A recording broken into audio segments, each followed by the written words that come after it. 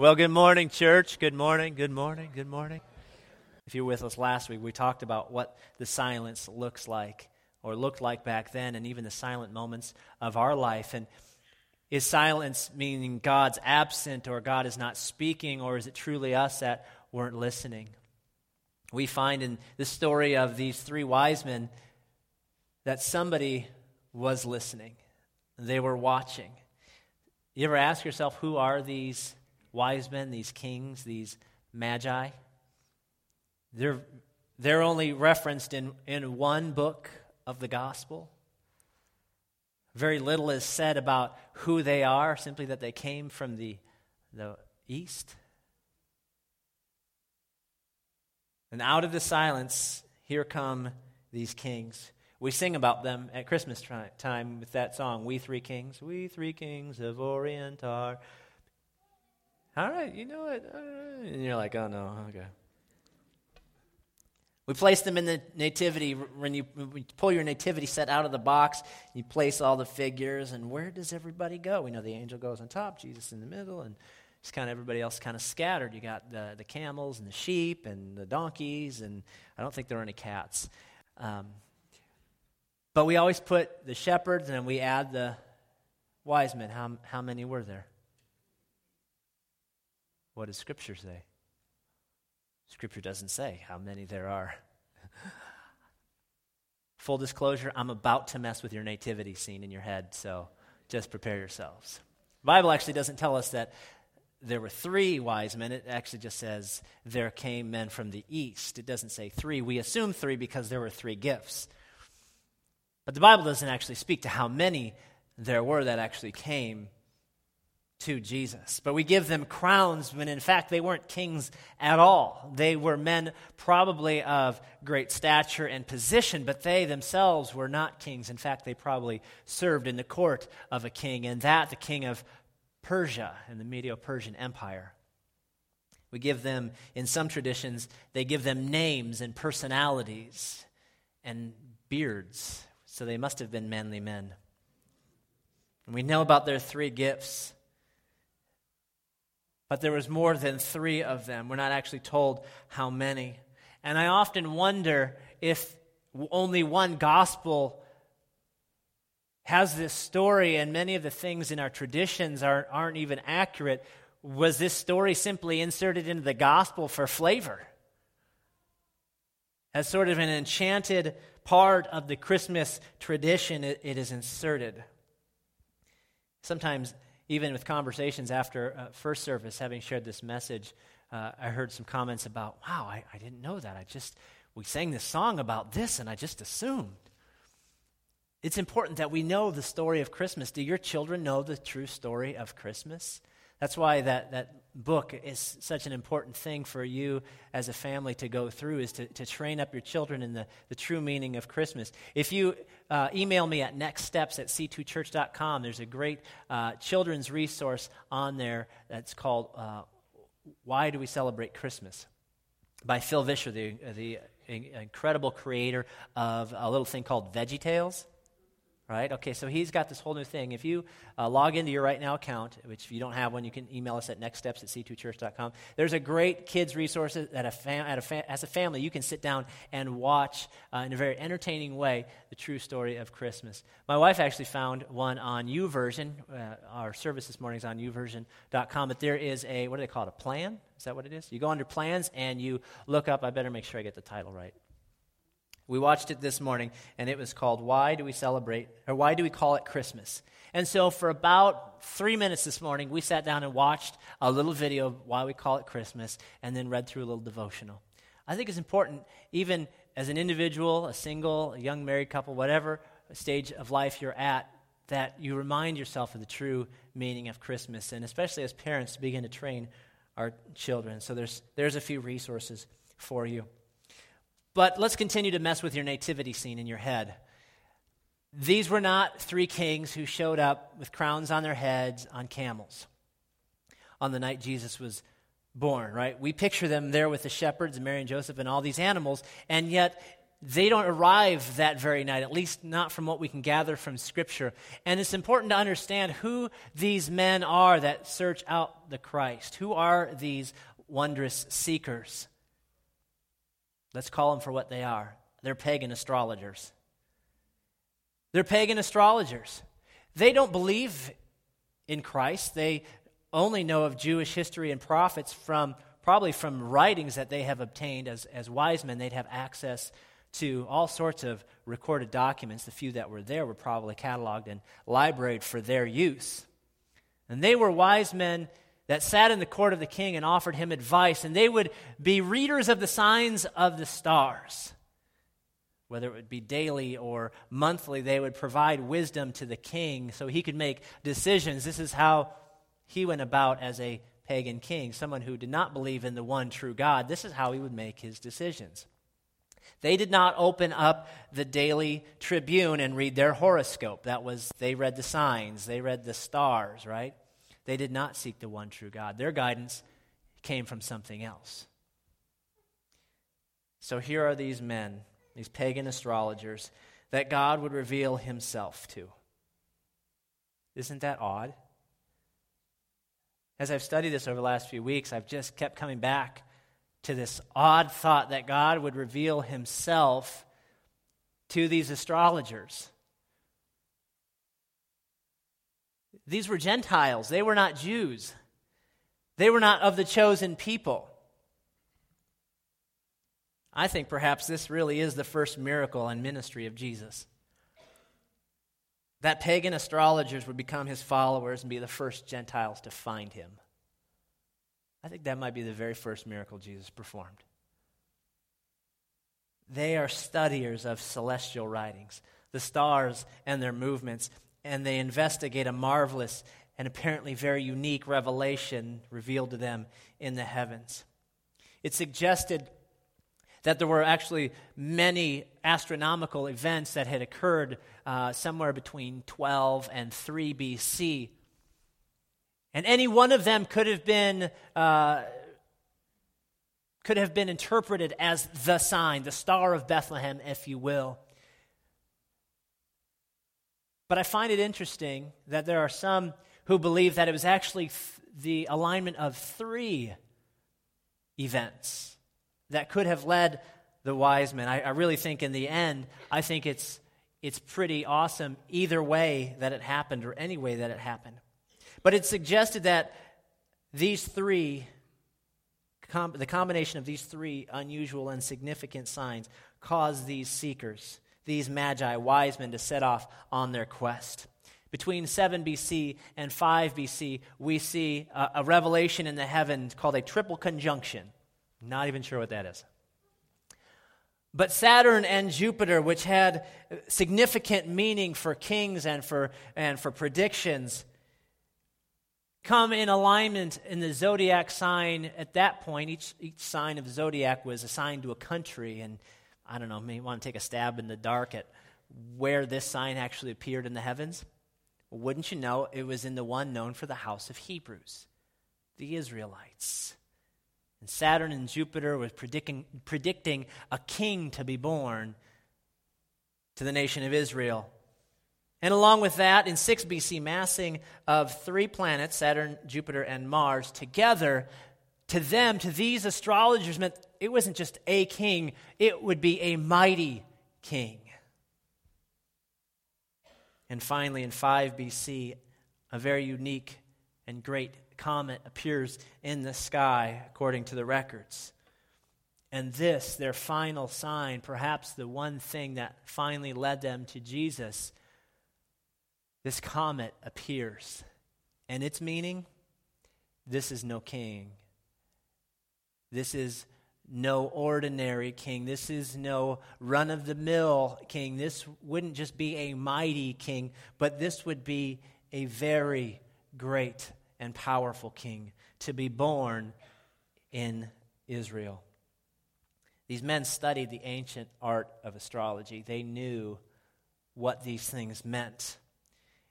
And I'm sure, as I mentioned before, they had access to writings of all sorts. Now think of where Persia is. Persia in modern-day Iraq, Iran. former state of the Babylonian Empire, where a young man named Daniel was also referred to with the title wise man. He reported to the king, King Nebuchadnezzar. And as a wise man, Daniel was asked to interpret dreams and signs and give report and advice to a king so he could make decisions, but he did not read the heavens. He prayed 3 times a day. It is along these same lines that we can refer to that wise man, but it is these wise men that have access, perhaps, to the writings of Daniel and his prophetic writings of a Messiah, a king that would come born of Jewish heritage, the Savior of the people of Israel. They would have had access to these writings. Perhaps they even had access to the Old Testament writings, which they probably indeed had, where Isaiah in chapter 9 says this about a great light. The people walking in darkness have seen a great light. On those living in the land of deep darkness, a light has dawned. For to us a child is born, to us a son is given, and the government will be on his shoulders, and he will be called Wonderful Counselor, Mighty God, Everlasting Father, and Prince of Peace.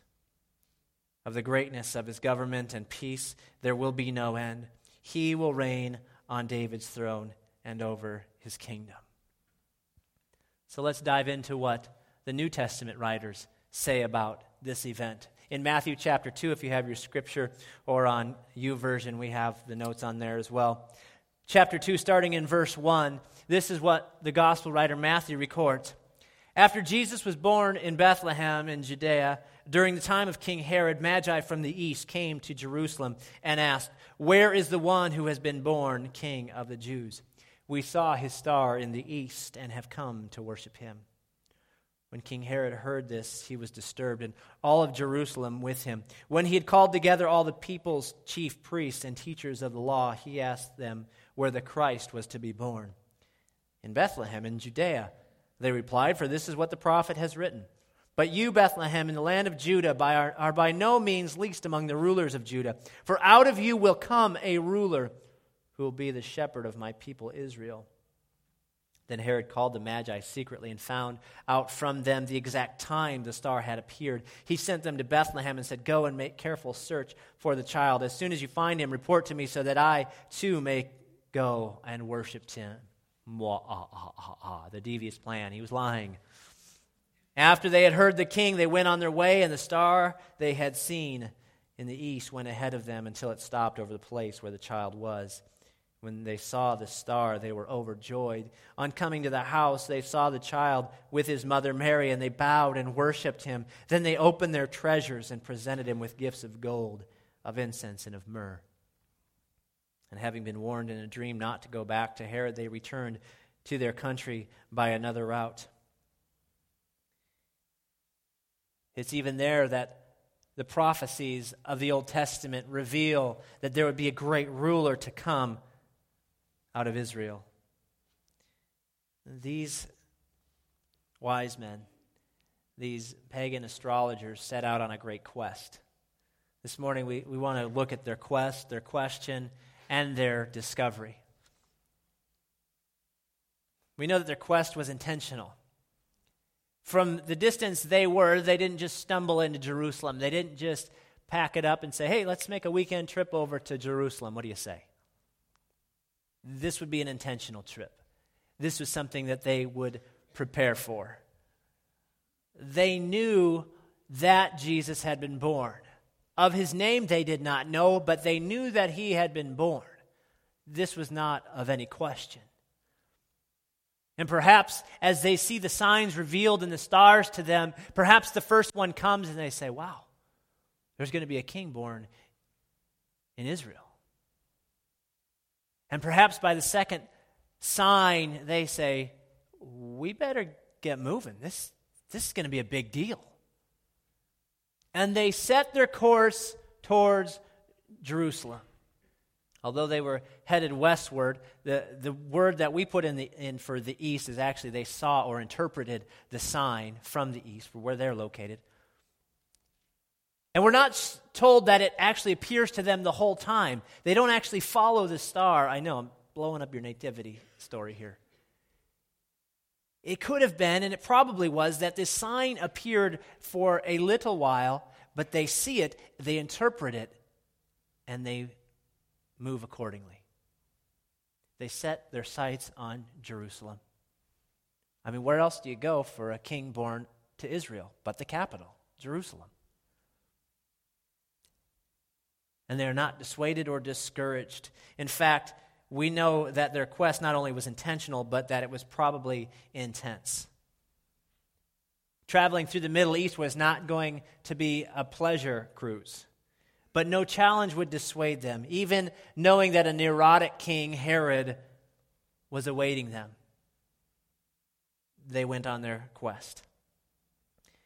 Now, the quest undertaken by these men required of them a steadfastness of heart and mind, because they couldn't just go on a whim. It was surely a conviction of something that had been revealed to them in the heavens. And this sign was not only unique, but supernatural to them. There was some special meaning. And they say when they arrive, we have come to worship.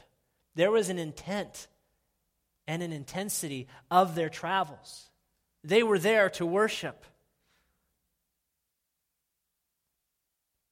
I think sometimes we think of these wise men as people who just threw some stuff in their car and took off. But if there are more than 3, and some traditions believe there's 12 to 18 of these wise men, these astrologers, along with all of those who would serve them and probably protect them. So there was a caravan, not Dodge, just a large gathering of, they're traveling. And I hate to break it to you, but they probably weren't on camels. They were probably on white Persian horses. How cool is that? Right? I mean, they went from driving a beat-up Chevy to driving a Ford Mustang. Okay. It's a personal wish. But their quest was intentional. If you've ever had to pack for a trip, single guys, you have a backpack, you throw 2 things in, you're good to go. Ladies, you go on a trip, 2 suitcases, 1 for shoes, 1 for clothes, and you're good to go. Now, for those of you who have children, no, it's not that simple, because packing for children now requires about a week of your time, especially if you have infants, because it's not just the car seats. You got to bring the bath, and you got to bring all their stuff, and the crib, and if we're going to be at mom and dad's for a little bit, we're going to have to bring that swing that helps them sleep, because for crying out loud, we couldn't. And so we got to bring all this stuff. Now imagine 18 people plus the entourage. This was going to be a trip. They didn't just throw some beef jerky in the car and go. They had to plan for all their contingencies. They had to have food and shelter. There was no Motel 6 on the way from Babylon to Jerusalem. There was intense interaction going on. What else should we bring? Well, what happens if it snows? I'm not saying it would have snowed there, but you see that this was not just a weekend trip. They were on a quest for truth, for something more. Something had been revealed to them, and I believe there are still people today that are on a quest. And as far as we judge them to be from Christ, from a true revelation of God, perhaps more people than you know are on that quest for truth, for something more. They may not know his name is Jesus, but perhaps they've seen a sign. Perhaps that sign was your life that points them in the right direction. And those who wish to follow Christ as we do will not be dissuaded by hardship or pain or peril. We, in the words of Jesus, will count the cost.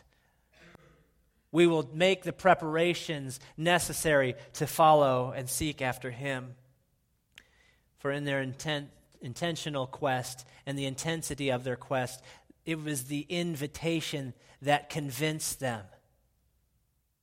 Think about the invitation of 12 men, the disciples of Jesus, who he came to on the shores of Galilee and some in the streets of Jerusalem and said, come, follow me.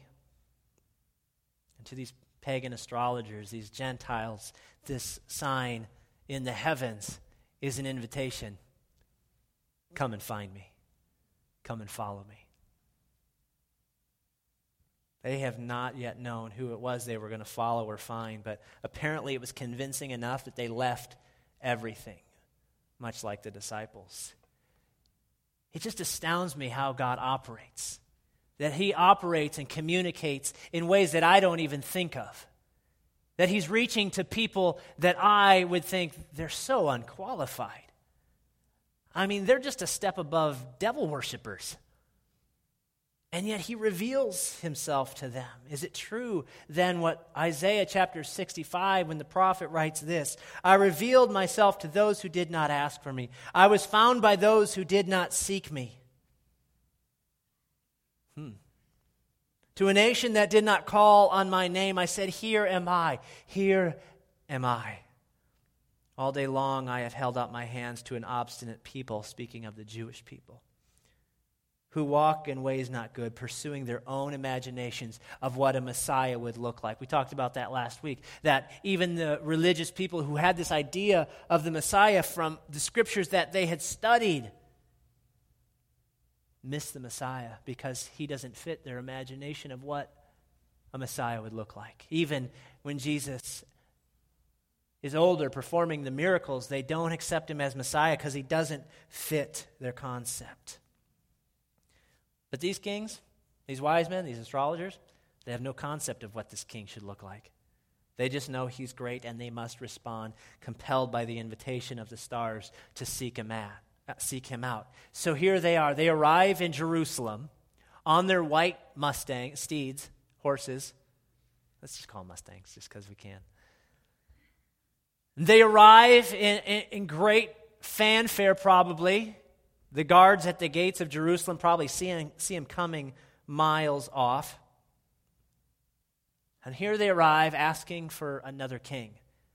We're not sure who first they ask, but my guess is that when they come trotting up to Jerusalem's gates, the gatekeepers say, "What's your business?" "Well, we've come to see the one born King of the Jews." "Who is the king? Where is he?" "Well, the king of the Jews is Herod. Maybe you should start there." We're not really sure how they get to Herod. We just know that they end up in Herod's court. I don't know that these guys are really that wise, because if I'm rolling into King Herod's territory, I don't announce myself saying, "We're looking for another king." King Herod? No. Another one. Surely they have heard of King Herod's neurosis. He's already killed a wife and 2 sons who he thought were usurping his power. And here they are. They arrive at the gate saying, "We're here to seek another king." So maybe they ask the gatekeeper. Maybe they ask the guy on the street. Maybe they stop at the local bakery. They're asking, where is this one born King of the Jews? There was no doubt in their mind that he had already been born, that he had arrived. They were simply asking, "Hey, you're the Jewish people that this king's born to. Maybe you guys know." And so they asked. And they eventually got to Herod.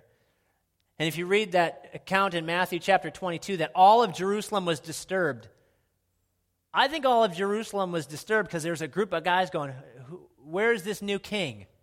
And they thought, "Oh dear, this is not good. Someone's going to die." They knew there was trouble stirring. In fact, the interpretation of that, the translation of that word really could mean shaking. There was a shaking. There was a nervousness that Herod had because someone has come and dared to threaten my power, my reign. And they come asking questions. Where is the one born King of the Jews? I know this. There are 3 categories of people who ask questions. One is smart people. The smart people I know in life, they ask a lot of questions. They're always inquisitive about stuff. They're constantly wanting to know what they don't know. Smart people always ask questions. I know there is another category of people that always ask questions. They're called teachers, and they put it on a test. They're always asking questions to find out what you know. And then there's a third category of people who always ask questions. They're called children. They're always asking questions. Why, Daddy? Why? What for? Because I said so. Children always ask questions. They are born with that desire to know, that inquisitiveness, curiosity. And it's to these that Jesus promises the kingdom of heaven when he says, if you want to see the kingdom of heaven, you must come like a child. You see, the religious people of the Jewish culture at that point had stopped asking questions. They knew it all. Now they just wanted to know when. They had just stopped asking questions. And so when it is revealed to them, when the question is asked, where is the one-born King of the Jews? I don't know if they were ready for that. They had just stopped asking questions altogether. You know, our society sometimes tells us to stop asking questions. You evolved, science figured it all out, God is dead, just stop asking questions. But I think there's that longing in every person to know why. Why am I here? What's my purpose? It's, I think, what drove these astrologers to discover. Why did we see this sign? What is this purpose? Have we as a church, as Christians, have we stopped asking questions? Well, this is what we were told. This is what the story's been, how it's been told to us for years. Well, have you read the scripture to find out for yourself, for a personal revelation of God? Well, that's just what we've always done. It's how we've always done it. Have we stopped asking questions? Have you stopped asking questions of God? They ask where, not if, but where is the one born King of the Jews? The wise men of the Jewish culture failed at their job. And in comes the pagan astrologer wise men. And they say, where is your Messiah to be born? They don't fail at their job because they didn't give out good directions. They pulled out Google Maps and they said, if you travel down Highway 1 south towards towards Bethlehem, they immediately had the answer. He's born in Bethlehem. It wasn't their lack of knowledge. They had all the knowledge. They pointed him in the right direction, but they failed to acknowledge what they were seeking, what these wise men were seeking. Don't you find that interesting? Why didn't they go with them? Why didn't they join them in their quest? I wonder if it has something to do with the fact that Herod was neurotic. I mean, here they are, 400 years of silence. They've been anticipating a Messiah, and the only king they know is the Roman king, and to them, Herod is the representation of all power at that point. King Herod is their king, and when the wise men come and say, where is this king of the Jews? Do you think they feared Herod more? I mean, they've seen what Herod does to people who are not loyal to him. He murders them. So do you think that perhaps their fear of Herod just overwhelmed their sense of obligation to find a Messiah? Perhaps they were thinking, well, we'll send these dudes off, and if they survive and come back, then maybe this Messiah is really the king. And because the Messiah we're looking for, he'll take care of Herod, because he's going to come with a sword. He's going to come and conquer the Roman Empire. Do you see why they may not have reacted, why they may not have acted with the wise men? The Messiah, if he was truly their Messiah, would act according to their wishes and get rid of Rome and Rome's control. They were just disillusioned with maybe a silent God at this point. They just thought, he's not coming now. I mean, is that how we as Christians live? Jesus promises return and we think, he'll come back someday when I'm old, right? Have you thought about the fact that maybe Jesus would come back this Christmas? Now, guys, that's not an excuse to not buy your wife a present. I was expecting Jesus to come back. I'm sorry. My faith got the best of me. It's not going to work. I guess the question is, where is the king of your life? Who is the king of your life? Is he the king that these pagan astrologers were seeking out? Is he the light that shines in the darkness? These wise men never understood that the very king they were looking for was right under their noses. John chapter 1, verse 5 says, the light shines in the darkness, and the darkness didn't understand it. The darkness didn't understand the light that was shining, but these pagan astrologers understood the light that was shining.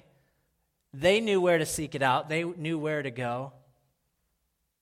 This morning as we close, the band's coming, I just want to briefly talk about what they discovered. So they follow, well, they don't really follow. They see a sign. They interpret the sign as being, a king is being born to Israel. So they go to Jerusalem. They set their course. They travel for however long it takes. They come to Jerusalem. They ask the question, and it's told to them by the Jewish scholars themselves, in Bethlehem. Okay. They take them at their word. You notice in Scripture that when they depart from Herod's court, it says, after they heard the king, they went on their way, and the star that they had seen in the east went ahead of them until it stopped over the place where the child was. So if they're from Persia, they're actually looking the opposite direction there. They had seen the star in the east, traveled west to Jerusalem. But Bethlehem is south of there. Bethlehem is south of Jerusalem. So from modern astronomy, we can guess that they actually didn't follow anything there. They just set their course and went because they knew Jerusalem was the place. That should encourage us when God gives us a sign. You don't always have to follow something, just obey. Just go. God will give you the answer when you get there. Because when they depart the court, the temple, wherever they're at, they leave, they step outside. Perhaps they even get outside of the city walls heading towards Bethlehem. And after the light of the city had faded there in the country sky, where you can only see some stars, right? Get outside of the city, right? Get away from the hustle and bustle of life. Sometimes God will reveal himself in a better way. And there in the sky is a sign, another sign, perhaps the same sign, same star, same constellation, but in that moment it revealed itself again. And this time to the south. Do you think they just kind of stood back and went, whoa, there it is again? Or if it's a different one, maybe some believe it was a comet that actually rested in the southern sky. And they just went, that sounds about right. That's where we were told to go. And they follow that star. God was confirming to these pagan astrologers what he'd been saying to them all along. He revealed himself to those who did not seek him at first. This was no ordinary king that they discover. They come to a house. By this time, Jesus is probably about 2 years old. I know, blowing up your nativity. He's not in a stable or an inn. He's in a house. There's no shepherds. There's probably no sheep or any sort of animal around. So there must have been something spectacular. There's a star in the sky. They follow it to this house. He's not in a castle. He's not in some sort of royal garments.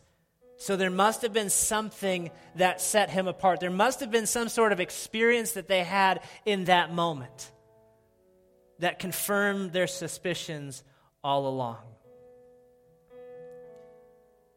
It probably isn't because he wasn't crying. I know the song tells us that.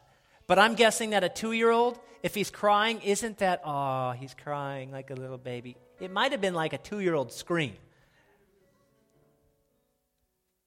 But something took place in their encounter. There was a revelation of who Jesus was, because when it says when they saw him, they bowed and they worshiped him. Some revelation, some ignition of a spiritual rebirth happened in them because they bowed. They bowed, they worshiped. There was no music, no stained glass, no pretty lights, no well-synced instruments. You guys are well-synced instruments. No altar call and no wordy preacher. Just a personal revelation of the Savior. And they bowed. They physically caused their body to go into a position of humbleness. Darcy and I had the great privilege several years ago to travel to Israel and go to the Church of the Nativity. It's the traditional site of where Jesus was born, and whether or not it is irrelevant. But what I found interesting was the entrance to this little room that they've decorated very ornately in celebration of the spot where Jesus was born. The doorway, about 2.5 feet tall. Were they expecting elves? I don't know. There's no cool way to enter into that area, that little room where Jesus was purportedly born. The only way to enter that room, humbly. With all your friends around, you got down on your knees and you crawled in. And you looked around, and then you crawled back out. Your pride faded at that moment. Those wise men just became wise.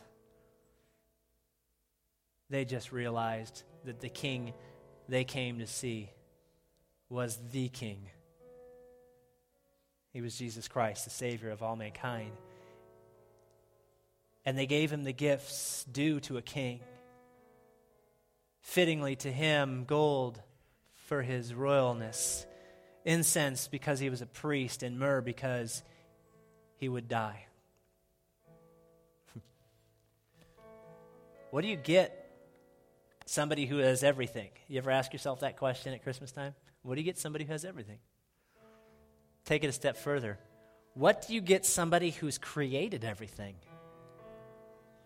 I think the only thing that Jesus wants from you, whether you consider yourself wise or not, the only thing he wants from you this Christmas is you. He just wants you. So the close of that passage, verse 12 of Matthew chapter 2, in a supernatural way, God gives the wise men a dream and says, don't go back the way you came. The warning to them. Because King Herod was about to exact his retribution for this new king. And so they go home a different way. Can I give you a warning this morning? Go home a different way. Like, not drive to your house a different way. Go home different. I'm convinced that whatever those pagan astrologers, those Gentiles, whatever they experienced in that moment, in that house, with that toddler, completely transformed them. They were different. They didn't go home the same way. Could that be said of your encounter with Jesus? I'm not talking about a Jesus that you meet at church or in tradition, but that Jesus that you meet in that personal revelation that you seek out.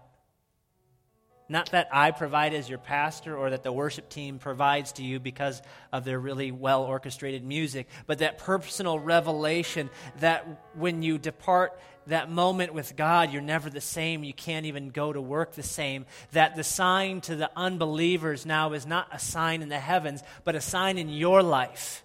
You become the sign for others of where Jesus resides today. And it's not here in this building. It's in your hearts. May that forever be known as the place that Jesus now dwells. Father, bless your people as we leave this place today. May we be different. May we be changed. and transformed and live accordingly this Christmas because of who you are and where you reside. Thanks. Thanks for loving us, for changing us. We exalt you this week. May everything we do exalt you this week. Amen.